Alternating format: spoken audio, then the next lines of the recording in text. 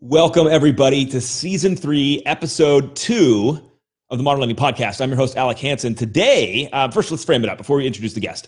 If you're tuning into Season 3, we're doing a whole season on storytelling. And so why storytelling? Well, the entire world passed down all of human knowledge with storytelling forever and ever, and it's how we've learned and how we continue to learn. And I come from a family of storytellers. And so just as the chance to get with people who have experienced and done tremendous things, to hear their side of the world. David Lycken's coming on. Now, David's been the host of Lycken on Lending for over 13 years now. This guy was in podcasting before podcasting was a word. He's also been a tremendous mortgage experience, speaking on Fox News. I mean, this guy, if you don't even, I've been following this guy since I got in the business. And he's one of the consummate storytellers of our industry too. So I want to bring him on, tell some stories, share some knowledge, and have some fun. So let's get ready to rock and roll.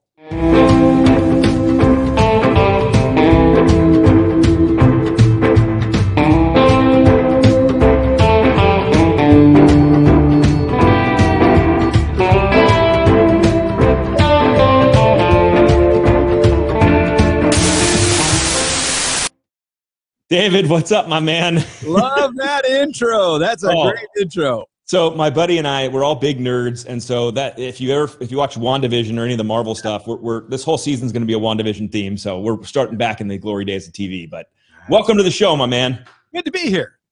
So David, we were rapping in the green room before we went live, and for those of you that are live right now, this can be as collaborative as you want. So we got comments, we can share some stuff, but this is super exciting for me, David, because I follow you relentlessly. I love the stuff you put out. You are one of the best storytellers I know. And so I was like, well, who to bring on to talk about this? And you have such experience. And so here's really where I want to start, and then we can just go to crazy places here.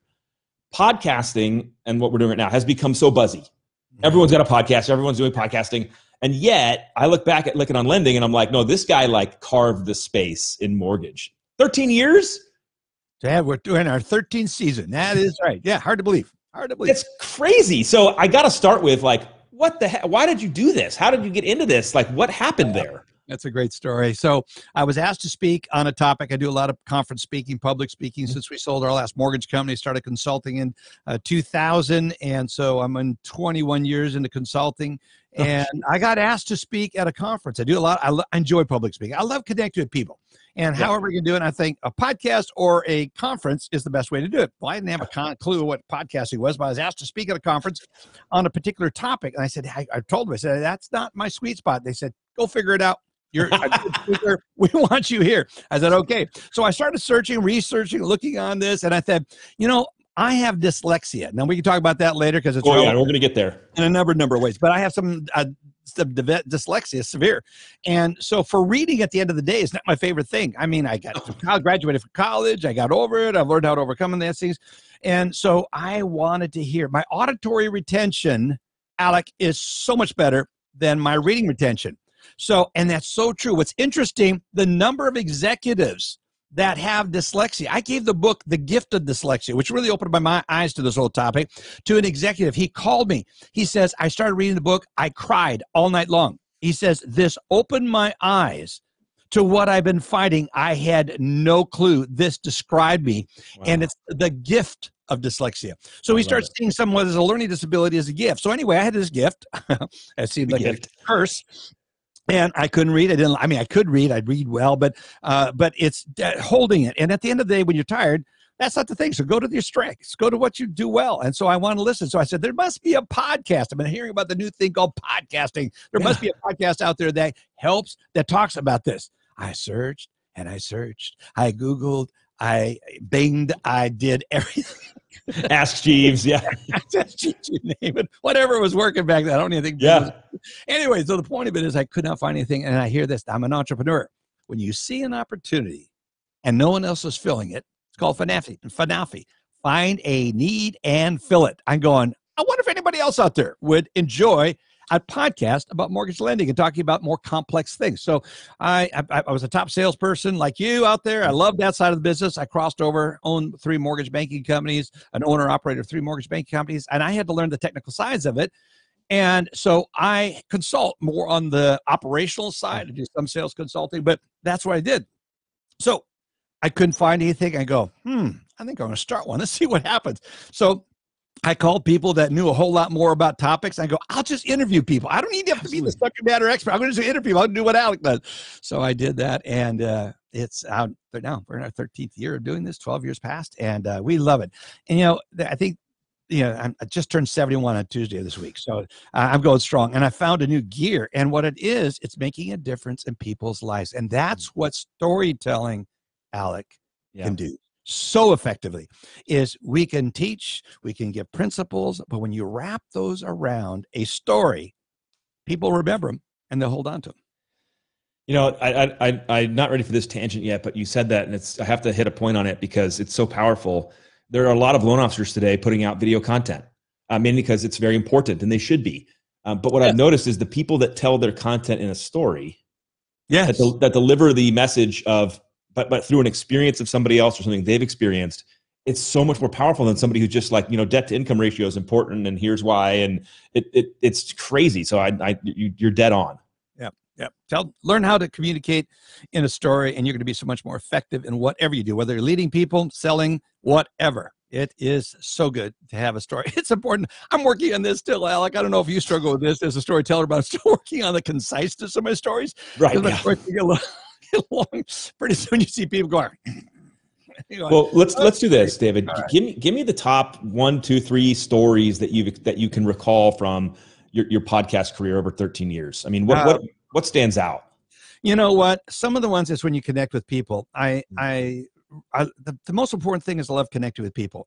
There's some wonderful stories. Like, for example, when we use the theme of Christmas, I had Kevin Stitt on and Casey Crawford, both very strong faith-based guys and awesome people and awesome individuals. And I've had them talk on. It's Christmas. I thought, what a great time talking about giving back. Now, Kevin is the governor of he was at Gateway, and he still has Gateway, but I think I'm not sure where he is on ownership of that. But anyway, he is the governor of Oklahoma. So, I mean, he went on to greatness, but we had them around, and we had these moments where you connect with people and share about giving back. But some of my favorite ones are the ones we've done on Mother's Day and Father's Day. You go like, how do you bring a podcast, an industry podcast, to that? So one of my favorite ones that gets downloaded like crazy is one of my favorite people out there is Marsha Davies. Marsha makes a difference, and she has her daughter. And so I went out and interviewed Marsha and her daughter on the podcast, and that podcast gets downloaded crazy years later on Mother's Day. And so it's amazing. The other one is I did 2 podcasts. I've done a whole series. So every Mother's Day, I try to get a new one out there that's really meaningful, connects with people, that has a great story. One of the stories in that one that everyone quotes is Marsha says, people are like elevators. They either send you up or they send you down. And I go, that is such a great saying. And so I can so understand why, and her daughter works at Freddie Mac, which coincidentally where Marsha started. And it's, again, not because of Marsha, she got on her own, worked way up. But you know what? I did another one. It's CMG. Chris George. Chris George came on, and so it was Father's Day, and we had all of his sons, and they liked the song Rockin' Robin. Rockin' Robin. Start out with that, and then we had them on. That was so much fun to get to know the Georges and the whole family, because I think these companies, I'm also interested in generational companies where you pass the company successfully on to one generation, from one generation on to the other. They're in the process of doing that. Another one of my interviews that I did on Father's Day was Mitch Kiter and my 3 sons. So it's Mitch and my 3 sons. I'm old enough. Going back, there was a TV program once a long time ago called Mitch and My 3 Sons. So we built it around that. And you realize the talent, and you realize, I think what's wonderful about the millennials and the Gen Zers, they're more interested in your story about who you are. And when we start learning how to tell these stories effectively, there's a whole lot of reason why you'll want to do business with the Georges or with Mitch Kiter or Marsha Davies at the NBA. I mean, there's just a whole lot. So my deal is learn how to tell a story and tell it well, and build it around the season that you're in. But you're right about loan officers. There's some you go like, oh, dude, that is really bad. And then there's some like, man, that was good. And I think it's being authentic, transparent, and just sharing it. Don't work on perfection. Work on the.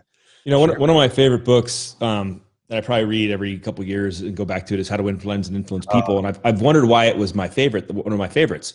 And then I realized really quickly it's because all of it is wrapped in stories. It is. each of the chapters dives into a story of an experience of this thing and this thing, and it lands the points, at least for me, very clearly and concisely. Yep. Patrick Lencioni does the same thing. All of his books, all his business books are written in a fable. And it's when you transfer that principle through a fable, through a story, it sticks, and it's really much more powerful. Well, so David, what experiences have you had wrapped in stories that have been transformative for your career, your business, your personal life? Let's dive into a couple of these things. Well, this is an odd one. It's when I was early in the business, the most transformative thing that happened with me is when my boss came out to fire me.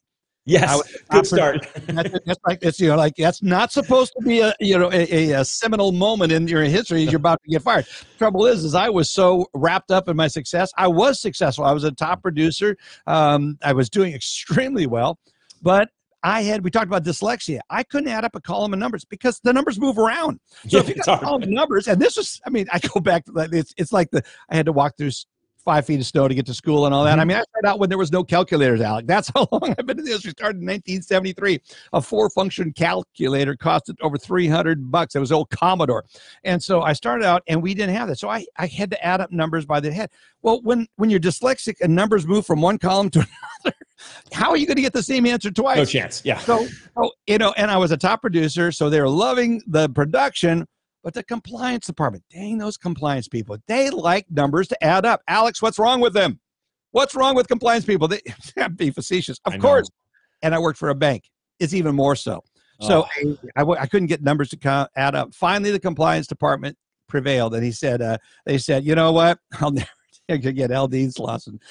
She's been gone for a long time. God rest her soul. She was both a friend. She became a good friend because I learned to appreciate her strength and her genius. We'll talk about that in a minute. But what happened is she convinced the president of the bank he needed to fire me. Oh, God. So on his way to come out to fire me, he's really conflicted. We got a top producer. I'm setting this guy free. You know what's going to happen. He's going to be picked up within an hour or two. He'll be hired by someone else, by the competition. And so he stopped at his friend. Now, his friend has a master's degree in business, and he stopped at the auto body shop of this guy. And so he loves working on cars. He followed his passion. He was doing really successful. Working his passion, another part of the story I love telling. And so anyway, this story, he stopped by the guy that's got a master's degree, but he runs an auto body shop, and he's working in there, and he goes, hey, I need to sit and talk to you. And the guy says, okay, what you doing? He says, I'm going out. What's the problem? He says, I'm going out to fire one of our top producers. I go, you're firing your top producer? Why are you doing that? He says, he can't add up a column of numbers and get the same answer twice. And he says, our compliance department is screaming, and they're prevailing. I get it. We have a liability. I don't know what to do. And the guy looks at him with a master's degree, owns the auto body shop, common sense, blue jeans and bib overalls, following his passion. He goes, you're the president of a bank and you can't figure this out? He goes, hey, listen, I'm already conflicted enough. Why do you have to add some salt in his wound? He says, well, what would you do, Mr. Master's degree? And the president of the bank was very proud of the fact that he had succeeded and he didn't have a college education. He was very, very bright, but he didn't have a college education. So what would you do, Mr.? He says, I would go out and buy him a car. I'd get him 2 assistants and tell him he could never touch a piece of paper. And the guy goes, duh. He said, can I borrow your phone? He called HR, says, cancel the termination papers. Yes. And he called it, says, do we have any cars that we repossess from our consumer lending? He says, yeah, we got one out at this one office. What kind of car is it? It's a nice car. He says, get the keys ready. We're going to give that to Lykken. So what happened was,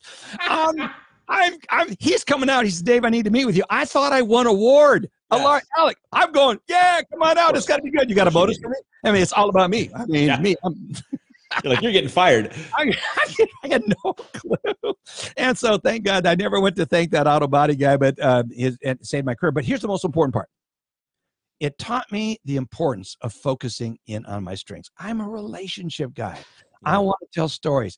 And what that experience, which could have been devastating for the bank, for the company, it could have been great for the competition, someone who had discovered how to utilize David Lykken. And I think that's what one of the things we teach is in our consulting and our coaching is we help people. Have you taken time to study what their person's strengths are? Mm-hmm. I think that's so important. So I got to piggyback on this because speaking of being fired, so my dad fired me in mortgage.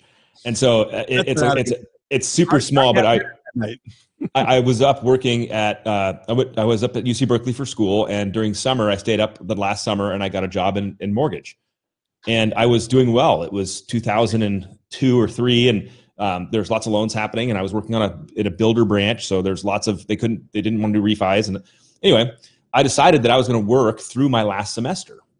I was going to stay working because I had a really I had a couple classes, so I was like, I can stay working, and so I didn't tell my dad, didn't tell anybody. I was just going to stay working, and all of a sudden, I get fired and I get terminated, and I go, what?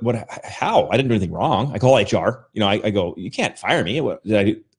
And they pull it up and they go, well, there's a note in here from your father. And he goes, enjoy your last semester. You have your whole life to work. You can start up again after the school's done. And he turned me from Wow. he wouldn't let me work. Wow. Yeah. But I did enjoy my last semester, and it was a micro gift. I'm so driven that I wasn't going to stop anyway. So I was like, I'm going. And he actually had to pull me back. Be like, no, just, you get to relax a little bit longer. You're still a child. Yeah. Cause you think you're so old in college. Oh yeah. I'm an adult. And I'm like, now that I have kids and I'm 40, I'm like, I was not an adult at all. I'm mature. If you doubt me, No. that's a degree. I got a degree. Yeah. I'm like, oh no, I'm not prepared for the life. Well, okay. So I love this one, David, getting fired. What else you got? What's another good one? And then there's the stories now is what I've done for others and start making a difference in people's lives. I think what you start looking at I've lived long enough, I've garnered enough experience. People say, Lykken, you're doing really well in consulting. You've been doing it over 20 years. I mean, you're like one of the most highest paid consultants. That's a proud title, by the way, because when you're consulting, do you ever ask the heart surgeon before you go on for surgery? Now, can I ask you a question? How much is this going to cost me? No, you ask, how many have you done? How much experience you have? So I've got 47 years of experience under my belt. And so I've got some experience and some stories, and we share those, and we always work it out so it works financially. Sure. But I love working with executives. I love working with them about leadership. And Patrick Lencioni, I mentioned him earlier. Yes. One of the things that he recently launched that I love is the 6 Working Geniuses. And what it talks about is find out your genius. There's 6 of them. There's 2 that work in the area of ideation or creating ideas. There's 2 that work in the area of making things happen, or we're discerning if an idea is good and execute. And then there's the last one is the execution. So there's 3 areas. So it's based on the word widget. So it stands for, if your working genius is wonderment, that means you create things out of nothing. You wonder what things were. So there's a lot of people walking around who have the genius of wondering. Then there's the people that have the genius of invention. That's what Steve Jobs did, created that iPhone that revolutionized the world. Then there's the guy that has discernment. So we work through this, and we help people see and recognize in their company, in their branch, where they're working with, where is their genius. I was recently working with a company, and the executives that own this company, the owners of the company, going, come on, guys, why is it that we are the ones that always have to come up with the solutions? And I go, and so I said, hey, I've got a little assessment I'd like to run. Let me send this out. I'm a part of the Capipo group, which is a special group that gets access to these tools through Patrick Lencioni and the Table Group. So I sent this out, and I said, let's have the assessment done. We're going to have you guys take it as well. We took this assessment, and guess what? They're working geniuses of the executive team. They had hired all get-her-done people. These are people with the engagement and tenacity, the ability to come up ways to get things done, and then the fortitude to drag over the fight. They're working frustration. So he breaks into your working genius, your working competency, your working frustration. I know I'm talking some material, but to wrap it in the story, here is an executive that did not know how his people are wired, and they were asking them to do what is their working frustration. Does that make sense, Alec? Totally. Clarity. Crystal. And when we try to get people, to do things that frustrates them, guess what? They're going to go home. They're not going to have a good day, even if they're paid well. But when we get people working in their working genius, then they come home. It can be the toughest day, longest day, most biggest challenge. But if you focus your people to work on solving problems using their working geniuses, which is 2 of them, that we always have a dominant, subdominant, then you get them through. So it is transforming companies when you start getting these things. And that's what I love doing. I love helping executives because I believe in a TGIM culture. We should have a TGIF. TGIF is, thank God it's Friday. We've worked our butts off all day. It's time to go boogie and go home and have a great weekend. Enjoy our family, enjoy our friends, go to the soccer game, go to a ball game. Just got invited to go to Dallas game on Sunday. So the thing is, we should go do those things.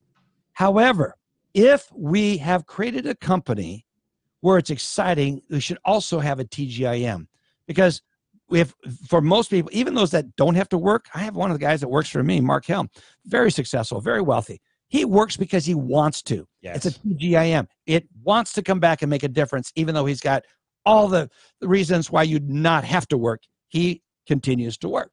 So I think it's finding those things. And that's what I'm passionate about, Alec, is I want to help companies create a TGIM.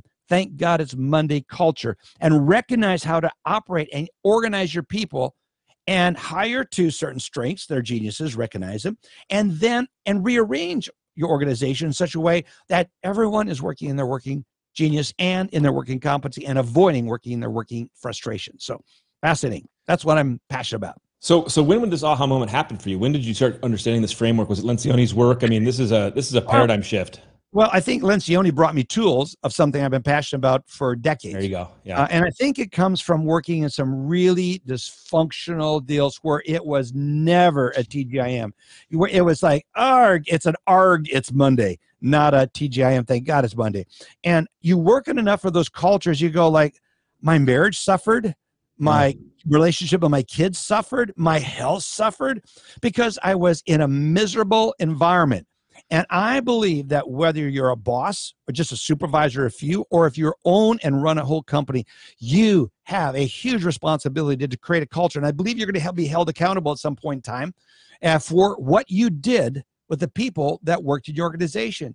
And like Marsha Davies said, are you sending them up like an elevator, putting them up into a better place? Or are you pushing them down? And I believe in the concept of creating an environment where people just look forward, because I really believe people want to work, but they want to work in a healthy environment, Alec. Well, so share some of your experiences on this. So what were these, well, I'll call them toxic environments, but what were they like? What was happening in them? What was the leadership like? Yeah, first of all, I mean, another one of books, Patrick's books, is on the 5 dysfunctions. It talks about trust as one of the foundational things. I think there's just a lack of trust.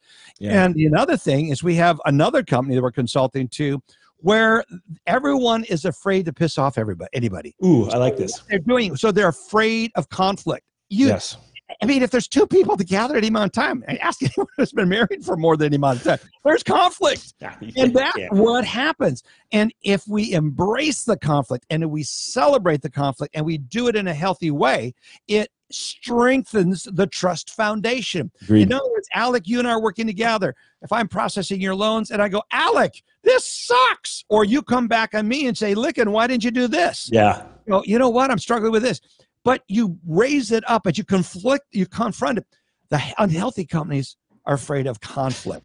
And I'm thinking of one particular company, obviously won't name it, where this company, probably one of the more profitable ones out there, is looking at their business and they didn't even realize that they've stressed a culture of we all get along. That got translated into, and so therefore never confront. Because we're afraid of conflict, because what it looks like. And that is created a huge dysfunction. That is a blind spot. Well, share some experiences you've had with healthy conflict. Oh my gosh, that's one of the best ones. I love getting into meeting where people are free. I have such a relationship with you, Alex, that I can go in the room and I can be pissed off about this. But you know, and I know he loves me. I like him. I like him. And when you're in that, you go, come on, Alex, you're better than this. Yeah. That's a healthy conflict versus you suck at this. Why don't you fix this? Why don't you address this? I've talked to you about this 5 times and you're not doing anything about it. I should fire your sorry behind. Bleep, bleep. And the reality is, you come in and you take on and say, Alec, I know you are so much better than this. What's going on in your life? You're distracted. You know what? Hey, guys, you know what? One of my kids is one of our family members just got diagnosed with COVID. I am so distracted right now. You go, I'm so sorry. Let's put some other people around you right now. So if we can confront and enter into conflict, you're going to learn about things, and it drives relationships deeper, Alex. And that's the missed opportunity when people say, I'm just afraid to conflict. I'm in conflict, get into conflict and confront. That's the word I was looking. I'm afraid to confront someone because it may create conflict. Yeah, I love that insight, David. It is understanding the person through the conflict, but if you like you said, if you don't have that relationship, and I can't see through it, and I can't see that you're actually not mad at me, that we're trying to solve a problem, but Yeah, that's a mature, hard thing. I think a lot of people, and there's also things that you could also tell something like a company that's driven by a CFO type. They have more of a financial. They're a numbers KPI person. Yep. I'm about KPIs. I want to say, how many loans have you submitted? And they extract with that KPI language. I believe in KPIs. We need to manage our business by key performance indicators. No question. Good, sound business practice. But where that goes over the line and gets us stuck in a ditch is when it takes out the fun factor. And there's got to be, we get together. I'm coaching, I'll put her name out there, Emily Farley of Atlantic Bay, and I'm coaching her. She's the head of production for the company, and I just love Emily.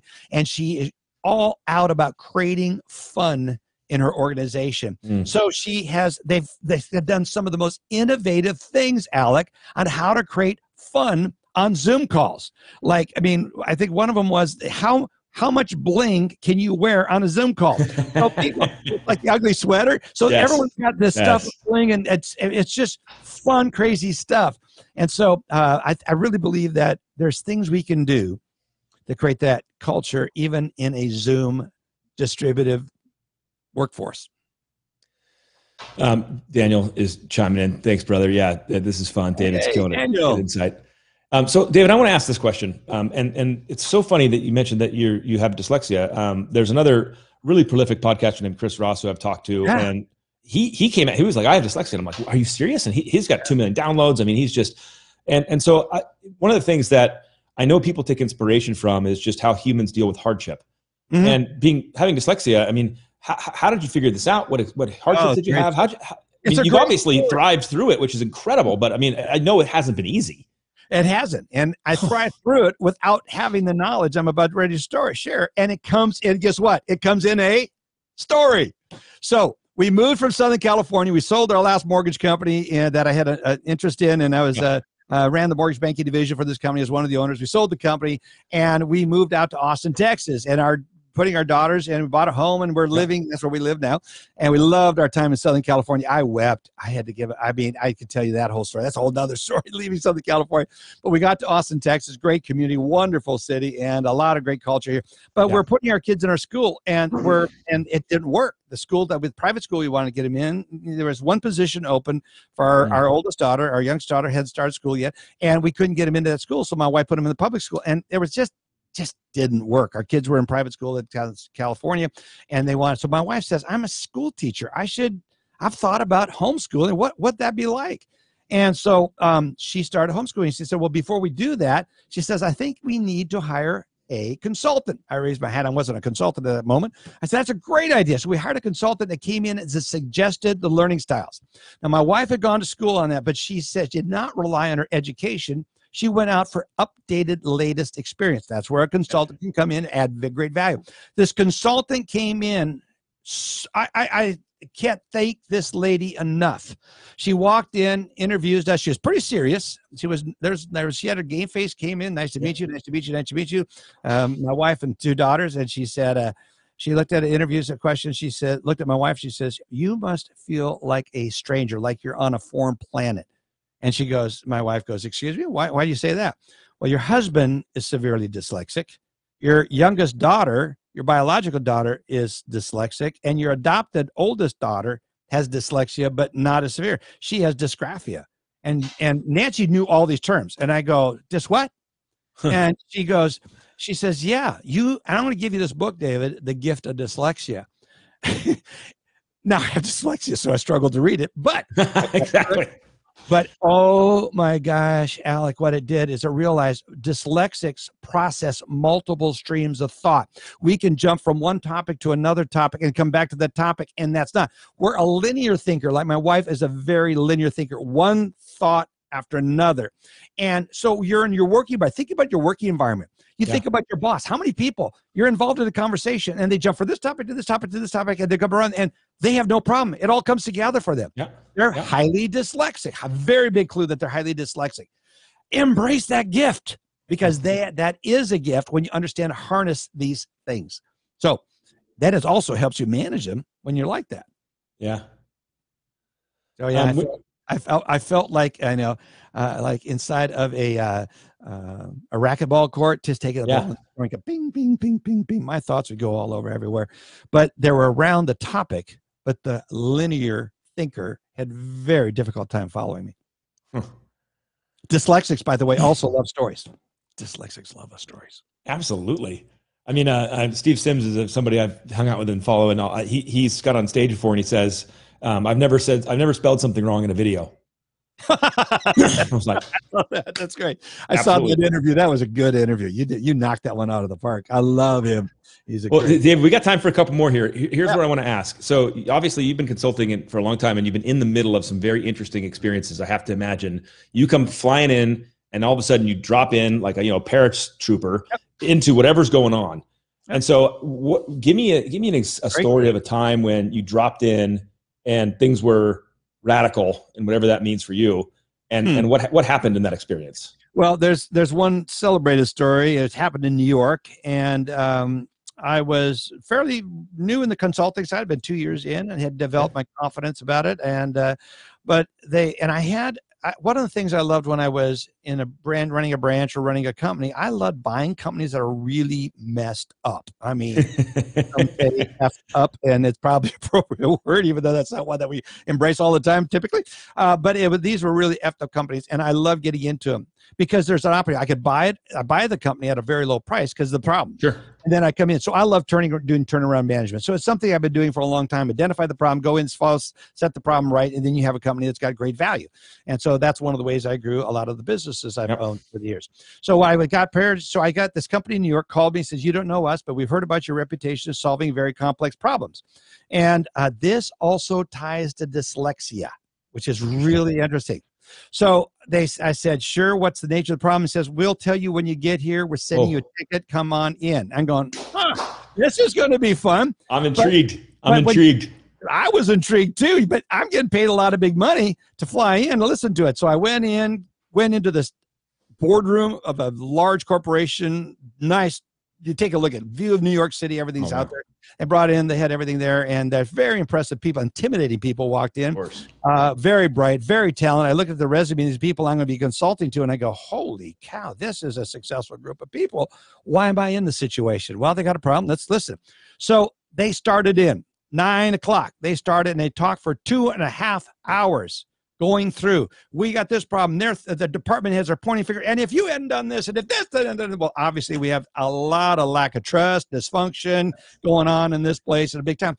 But here's what the key. This is what a gift of dyslexia will do. You have a tendency to listen, and you don't get buying in on any one story. So I listened and I listened and I listened. And dyslexics, I'm a music major, I'm a vocal major. So also I recognize the gift of music. You are very creative. That's also, I have the one of the 6 working geniuses, the genius of invention. So I can get into complex situations and I can hear things. I love jazz. I love playing jazz. So I used to, I'm not so good at it anymore. So when I walk into that thing at the end of 2.5 hours, they said, "Dave, we've hired you to come in. They're about ready to serve lunch. Do you have any clue of what's going on?" Alec, at that moment, it looked like a ball of tape, double stick tape. I couldn't even at the moment find the end of one piece of tape to start pulling on to get this thing. But I relied on the gifts, my experience and the gifts. And I think a lot of people are afraid to put themselves out there. Absolutely. So what happened is I said, I believe I know exactly what the problem is. And I pushed back from the conference table, went to the whiteboard, and I got a complete download. I could tell you, getting this on another topic sometime. I got a complete download and I started writing and I started writing. It came out because I love, there's a book out here. I'm going to put this up here for everyone to read. This is a book called Rare Leadership. Yeah. By Marcus Warner and Jim Wilder. And it talks about brain science. It talks about your left brain and your right brain.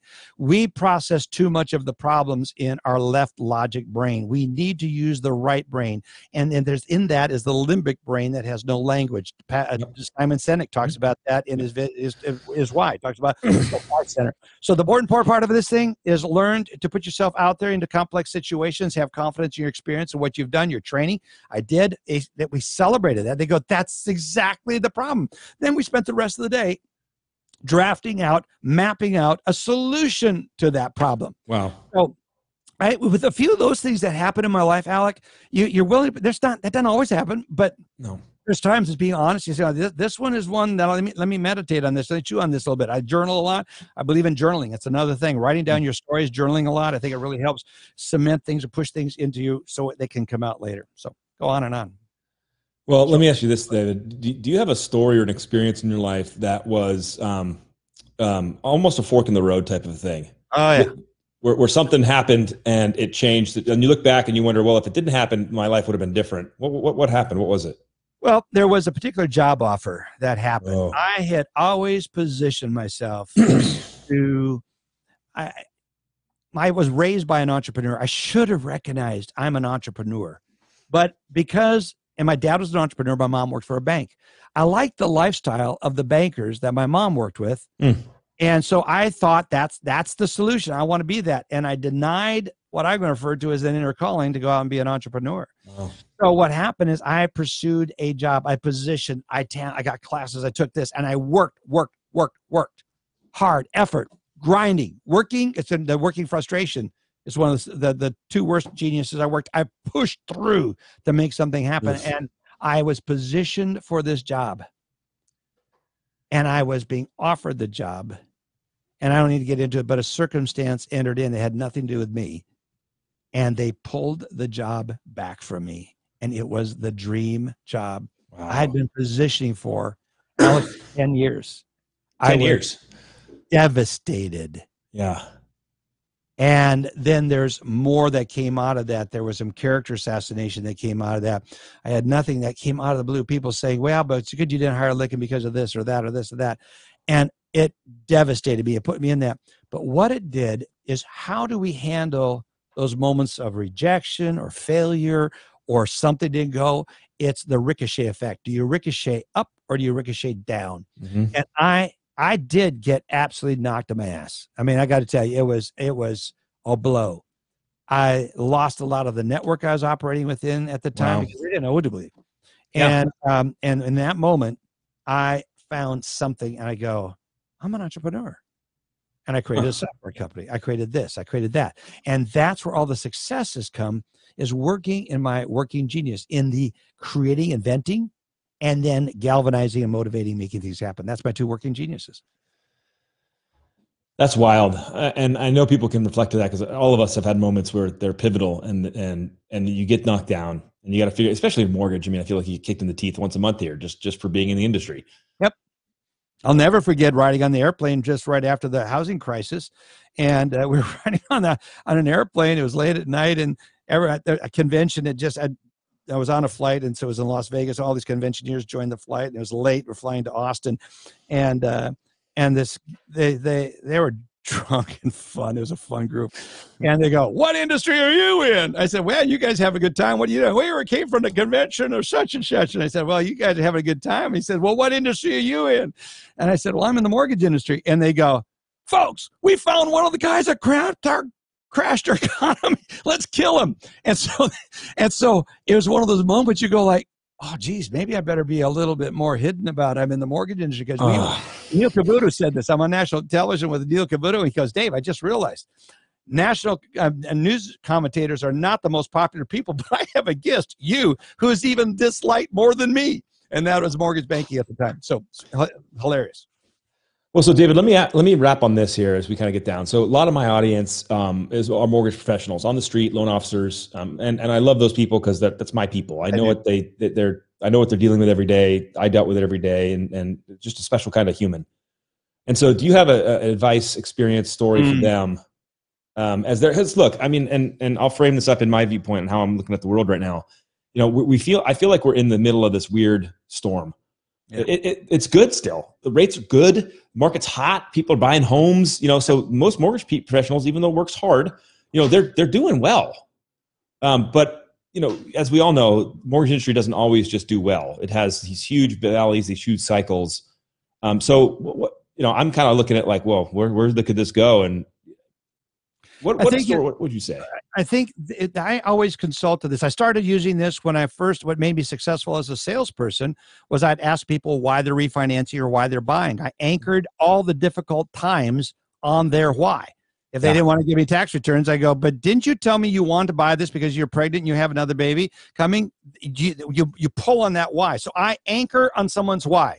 And so what I get to is, what is your why for being in the business? You may be even the best of times and everything's like that, but you get tired. There's some transactions. You know them, Alec. They rip your heart out. Just kick you in the groin and you just feel like, do I even want to be in this anymore? It's just... Or you have someone that dropped the ball. It wasn't your fault. You did everything well, but you're being blamed for it. You know how how many stories? We could go on and on. Everyone's got this. Everyone's got them. So here's the deal. I go back to this. What is your why? I believe that being a loan originator and being in this business is the fourth most transformative thing you can do for people's lives. The first thing, I think anyone who has a strong faith that says, you know what? Yeah, that's a spiritual, deep, deep thing. One of the most important things. I think the second thing that can happen that's transformative in someone's life is get married and start having a family. I think that is, you find your life partner, and that is such a gift. The third thing is, guess what is when you have those kids. I talk about getting married and having the kids. There's something about even the guy. You know how many guys you know that were party boys? They had trouble growing up. Yes. Until they got married, until they got that first kid. Then what do they want to go buy? You got to buy a house. Yep. All of a sudden, reality comes in, and it's the fourth most transformative thing in someone's lives. I think we're involved in one of the most special industries of all the vertical markets that you could be into, because we get to go in, and because of how we handle a situation, well, or badly, do really well or pathetically, it's going to make a difference in someone's life. And I think as professionals, that's why I'm so passionate, Alec, about let's do this and let's do it well. Let's do it in excellence. And that's why I love your podcast. You're interviewing people, and I'm just an honor to be on your podcast. Look at who you have as guests. I go, are you kidding me? You want me on? That's awesome. I think it's so important that we discover that why and we anchor on it. And we use that during those difficult times. It'll make all the difference in your life and your world. And more importantly, you'll make a difference in someone else's life. David, God bless you, man.